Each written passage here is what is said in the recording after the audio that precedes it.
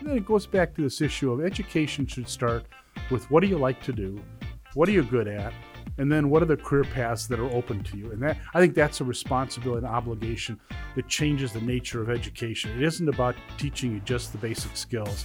It's getting you on a career path. Hello and welcome to Region Ahead, a podcast from SEMCOG, the Southeast Michigan Council of Governments. I'm Chris Williams. And I'm Trevor Layton. Today, we are having a conversation about the future of jobs in Southeast Michigan. Actually, it might be more accurate to say that we are going to learn about future workers of Southeast Michigan. Specifically, we are going to learn about what it's going to take to make sure our working population is prepared for some of the fastest growing career opportunities. Joining us to shed some light on this topic are Doug Smith, Executive Director of Government and Community Relations for Oakland Community College. Also, Nahid Haq, Manager of Talent and Economic Development at SEMCOG. Nahid is also lead staffer for Future Skills, Preparing for the Changing World of Work, which is a new report from SEMCOG and the Metropolitan Affairs Coalition. Welcome, Doug and Nahid. Thank you. Thank you. Nahid, could you zoom us out a little bit and talk a little bit about sort of the environmental landscape of workforce? And are there any defining challenges that are affecting our ability to have a workforce that will serve the needs of our future in this region? So our Future Skills Task Force identified three underlying challenges. They're the things that are really impacting the future of the workforce, how we develop it, how we prepare people for the changing world of work. And these are technological advances, the demographic and social changes taking place, as well as business trends. And all of them have huge impact on how we train our future workforce, but also retrain our current workforce. So, for example, in the area of technology, the speed of technology is racing ahead, and we need to make sure that our education systems and our workforce systems are able to prepare students with the latest technology. In terms of demographic and social changes, we're hearing that they are actually going to impact our future workforce as much as technology, because the prime working age population that we're going to have in the region is falling as our region ages, and we're having fewer children. So we need to make sure that everyone who is available to work is prepared, and our talent development system needs to be able to work with people of all skills, of all ages, of all dispositions, so that we can create a stronger workforce. And so those are all some things that the Future Skills Task Force that was behind the report that Chris mentioned earlier grappled with in meetings over the last year. Can you tell us a little bit more about that Future Skills Task Force, who was involved, and what exactly it is you were trying to accomplish? Say that the main goal was to look at what our talent development system, which is made up of education, employers, and workforce development, needs to do in order to create an infrastructure that prepares people for jobs of the future, whether it's through a framework for lifelong learning, whether it's through multiple career pathways, whether it's really addressing issues such as collaboration. How do we make all these important stakeholders work together in order to provide that workforce of the future? But also, we need to address the issue of labor force participation in this region. We have one of the lowest in the metro areas across the nation, but also certainly in the Midwest. Our labor force participation in many ways is lower than our competitors in Chicago or in Minneapolis. We need to be able to have a workforce that sort of addresses the needs of individuals so that we can get them into the workforce. In particular, when we talk about providing support services to veterans, to returning citizens, to people who haven't been able to take advantage of a good education, trying to get people back into the workforce because maybe they took time out to look after family members or children. We have opportunities to increase our workforce, and if we don't, we're going to fall behind, because SEMCOG's projections show that we're going to have more jobs than people, and we need to make sure that we can increase the number of people in the workforce. I think Nahid touched on the two, what I consider to be most important points of the Skills Task Force report.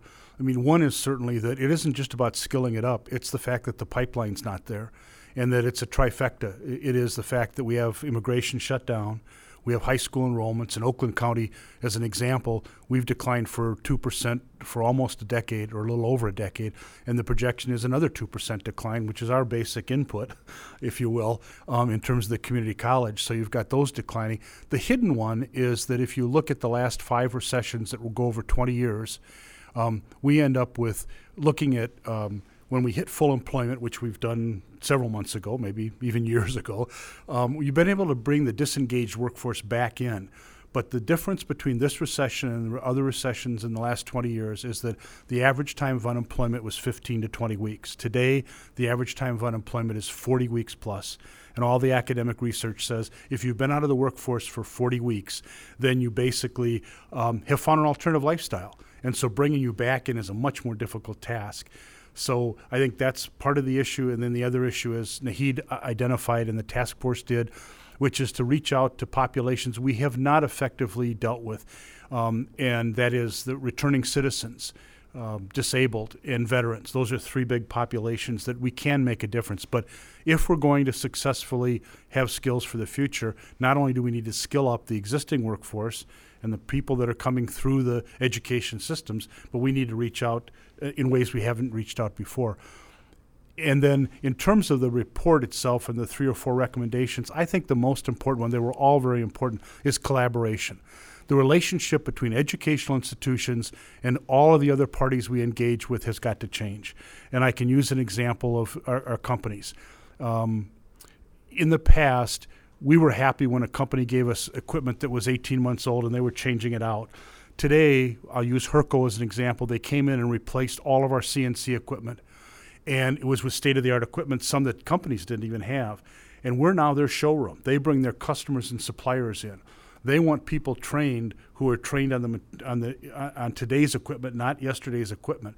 And the biggest change is probably this. If I had gone to FANUC or FCA 5 years ago or even 3 years ago and talked about doing some basic business industry training for them, they would say, here's the curriculum, train my people, and then I want the curriculum back. Today, it is, here's the curriculum, we'll train your trainers, we'll train your faculty, whoever wants to do the training, and if you train people, with some of our competitors, it's okay. We've got to scale this up because we can't train enough people. The skilled trades gap, as has been exposed, is in the hundreds of thousands and even maybe millions over the next 5 to 10 years in terms of particularly the skilled trades. Doug, a lot of people enroll at institutions like Oakland Community College to develop the knowledge and skills they need to begin or advance in their careers.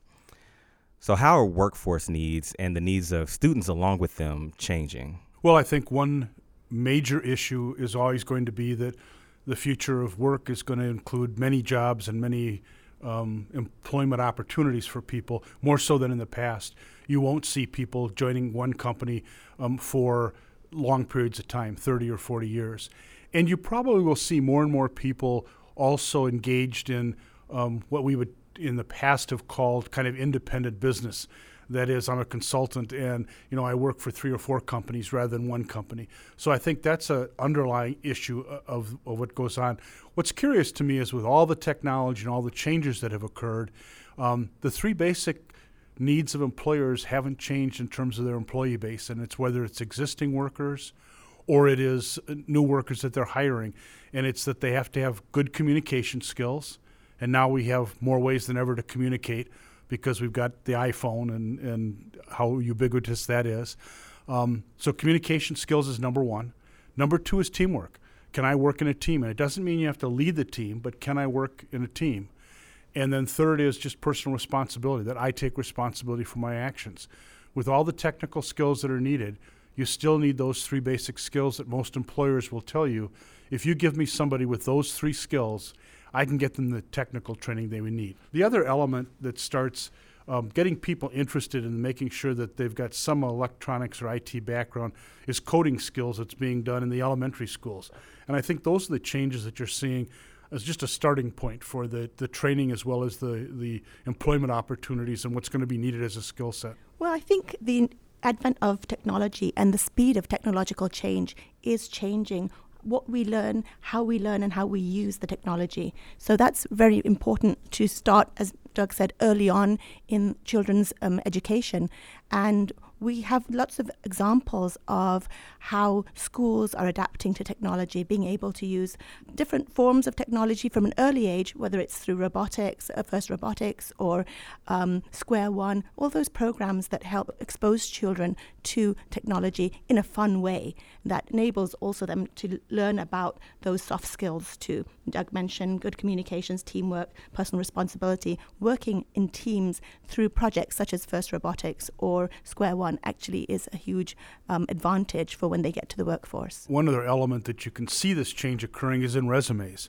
In resumes before, it's where I graduated from and who I worked for and kind of my job title. And I'm oversimplifying it a bit, but today it's really competencies. What are the competencies that I have that you as an employer need? And I think that's really the change in the workforce today and the change in the employment market is that I'm concerned about not where you went to school, but what are your competencies? And I think it's also calls for a tremendous change in education so that it isn't just the degree, but it's a level of competencies. And oftentimes I think competencies and competency-based education is directed mostly at STEM. But in fact, competency-based education needs to be throughout the entire curriculum. You know, whether it's a high school student or it's a 4-year college student or a doctorate, the question is, you know, what can you do? And, you know, have you displayed that you have done it effectively? You mentioned collaboration as one of the recommendations from the Future Skills Report. Another recommendation was to promote a framework for lifelong learning. What does that term mean to you, and why is it so important? So when I see lifelong learning, what it raises in me is the importance of steering education back to a highway that has a lot more on and off ramps, that I get on because I need the competency. Employers don't come to me and say I need somebody in 2 years or 4 years. They need somebody now. I don't have an employee coming to me saying I need work in 2 years. I need it in 6 weeks or 8 weeks. So I need some training to get there. So we have to work more closely. We have to work more closely with the unions and with companies. What I've said oftentimes is that if we as a community college don't become part of the retention programs of companies, we won't be in business 10 years from now. We defined lifelong learning as formal or informal education, training, and experiences that improve personal growth and career opportunities. It's important to realize, as Doug said, that you're never done. There's always opportunities to learn. And as the economy changes, as technology changes, we have to be ready to provide flexible and convenient and cost-efficient ways to provide that training. And that's both through the community college systems, post-secondary education, but also I think employers have a really important role. I think one of the reasons we have this sort of focus on 2- and 4-year college degrees is that employers have required them in the past. I think they're becoming more open and flexible about their hiring practices. Nahid, something I've heard you say in the past is that the average person who's entering the workforce today, say they're just out of high school or maybe just out of college, they're no longer starting, their one long career. They're just beginning the first of what could be several careers. How is it that a regional talent development system can support this fluidity? Well, I think a lifelong learning is probably one of those ways, and being able to access training that helps you move forward. The other thing, though, with sort of millennials, for example, who are right now the largest population in the workforce, they don't stay in jobs for very long.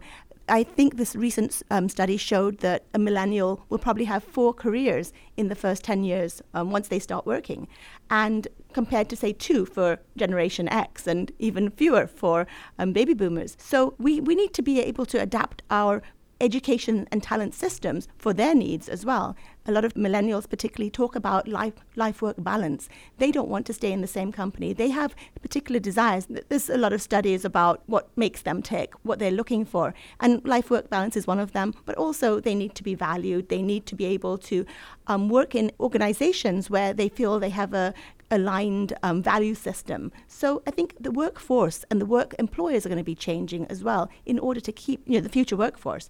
So, Doug, is there anything else you'd like to say about multiple, career pathways? You spoke before about on-ramps and off-ramps and what OCC is doing, to contribute to this goal of enabling, workers to be able to transition more smoothly. Well, I think not only transitioning more smoothly, but recognizing the broad spectrum of jobs that are available. And I think we need to start in the elementary and middle schools, and we're doing that. We're working with high schools closer and better than ever before. We need to make sure that parents and students and teachers are educated, and the teachers are trained to be able to give the students the ability to say, what do you like to do? That's a non-judgmental question. And then what are your skill sets? And if the two match, great. That sets up career paths. We have a program here called My Bright Future, which has been funded and operated by WIN, the Workforce Intelligence Network. And I think My Bright Future is one of many career path programs that is really critical, because it has to start early, late elementary, middle school, giving people an understanding that careers, that the only success is not a 2-year or 4-year degree. A success is a productive life, which has in it some form of training and education and work. And that's why I say, I don't say lightly, employment is a legitimate outcome of education, but too often we don't feel that. We feel that education, you do this so you can get further education. But that's not how most people think, or that's not how most people come to us. But I think the career paths, I think education ought to be the support system for a career. And that means getting systems that are easy to come into, whether you're a veteran. So we have to be able to do a better job at being able to give experience, get credit for experience, so that you can come back and if you've managed 2,000 people on a battlefield, that you don't come back and are asked to do organizational theory 101. And so I think we have to do better at that, at dealing with those populations that we've talked about before, if we're going to make lifelong learning and the career development successful. It really needs to, education should start with a discussion about careers. Doug and Nahid, we know you have to go soon. This has been a really excellent conversation. Is there anything else you'd like to add about developing the talent that will be so crucial for the future success of Southeast Michigan? Well, if I can do a shout out, I truly believe that two of the activities that are helping us are FIRST Robotics. We're the lead state in the country for FIRST Robotics. We have over 500 teams. Thousands of youth participate. It's a tremendous curriculum of students that sometimes aren't succeeding in athletics or academics and come over, but it's some who are very bright academic and good athletes too. It's a whole cross-section, but it starts with mechanical or technical capability and building on that. And if we've had the global championships here 2 years. We've got it for at least one more year, and we hope we'll keep it here for a number of years. But that whole issue of that STEM education, that curriculum of people learn best by doing, and the teamwork that they learn, watching the competition, one of the things that just warms the cockles of my heart is that, somebody breaks down in the championship round, and all the teams around them come over and help them out and then go back to competing. You don't see that in other sports. I mean, Michael Jordan goes down and the other team takes advantage of that. And so, the curriculum that teaches teamwork, teaches responsibility, we have a curriculum, and that is it. And somehow we need to make that more of the mainstream STEM curriculum here in the state. And the other thing is, and there's many things like this, like My Career Quest, where you have the companies come together and expose young people and parents to actually demonstrations. So what's being a bricklayer really like? Last time we were at My Career Quest, the two things I'll not forget is a young girl was doing bricklaying. She says, this is fun. And she would never have thought of that. And then, I had another young man who was looking at DTE and had to climb a ladder. And he said, I wanted to work as, he was thinking as an electrician, but he said, I want to work for DTE. Oh, I got to climb a ladder. I really don't like heights. Better to learn that early on. But then it goes back to this issue of education should start with what do you like to do, what are you good at, and then what are the career paths that are open to you. And I think that's a responsibility and obligation that changes the nature of education. It isn't about teaching you just the basic skills. It's getting you on a career path. And probably my final comment would be that our report includes more than 60 case studies of really excellent programs that are helping to create the future workforce, and also retooling the current workforce for changing needs.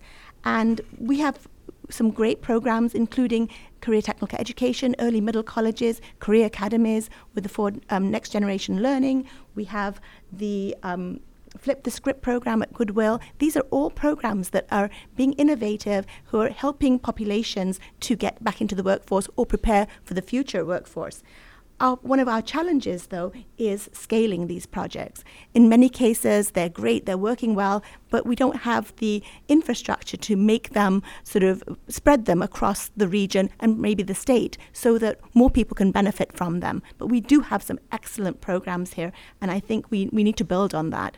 Also, our talent development system has many assets. We've got some great schools, we've got great post-secondary institutions, we've got collaboration with employers, but we need to work more quickly. Things are changing, and we need to make sure that our education system, our talent development system, reflects the needs of the economy as well as individuals, so that we can make sure that employers have the workforce they need, and we can make sure that the workforce is able to live a sustainable and successful life as well as have a great career. Well, unfortunately, we are out of time for today. Like Trevor said, this has been an excellent conversation. So, Doug and Nahid, thank you for joining us on Region Ahead. Thank you. Thank you for having us. This has been SEMCOG's Region Ahead. Thank you for joining us as we consider the important issues that affect Southeast Michigan. You can learn more about the work SEMCOG is doing to improve Southeast Michigan's economy at semcog.org. Thanks again to Doug Smith and Nahid Huq for joining us today.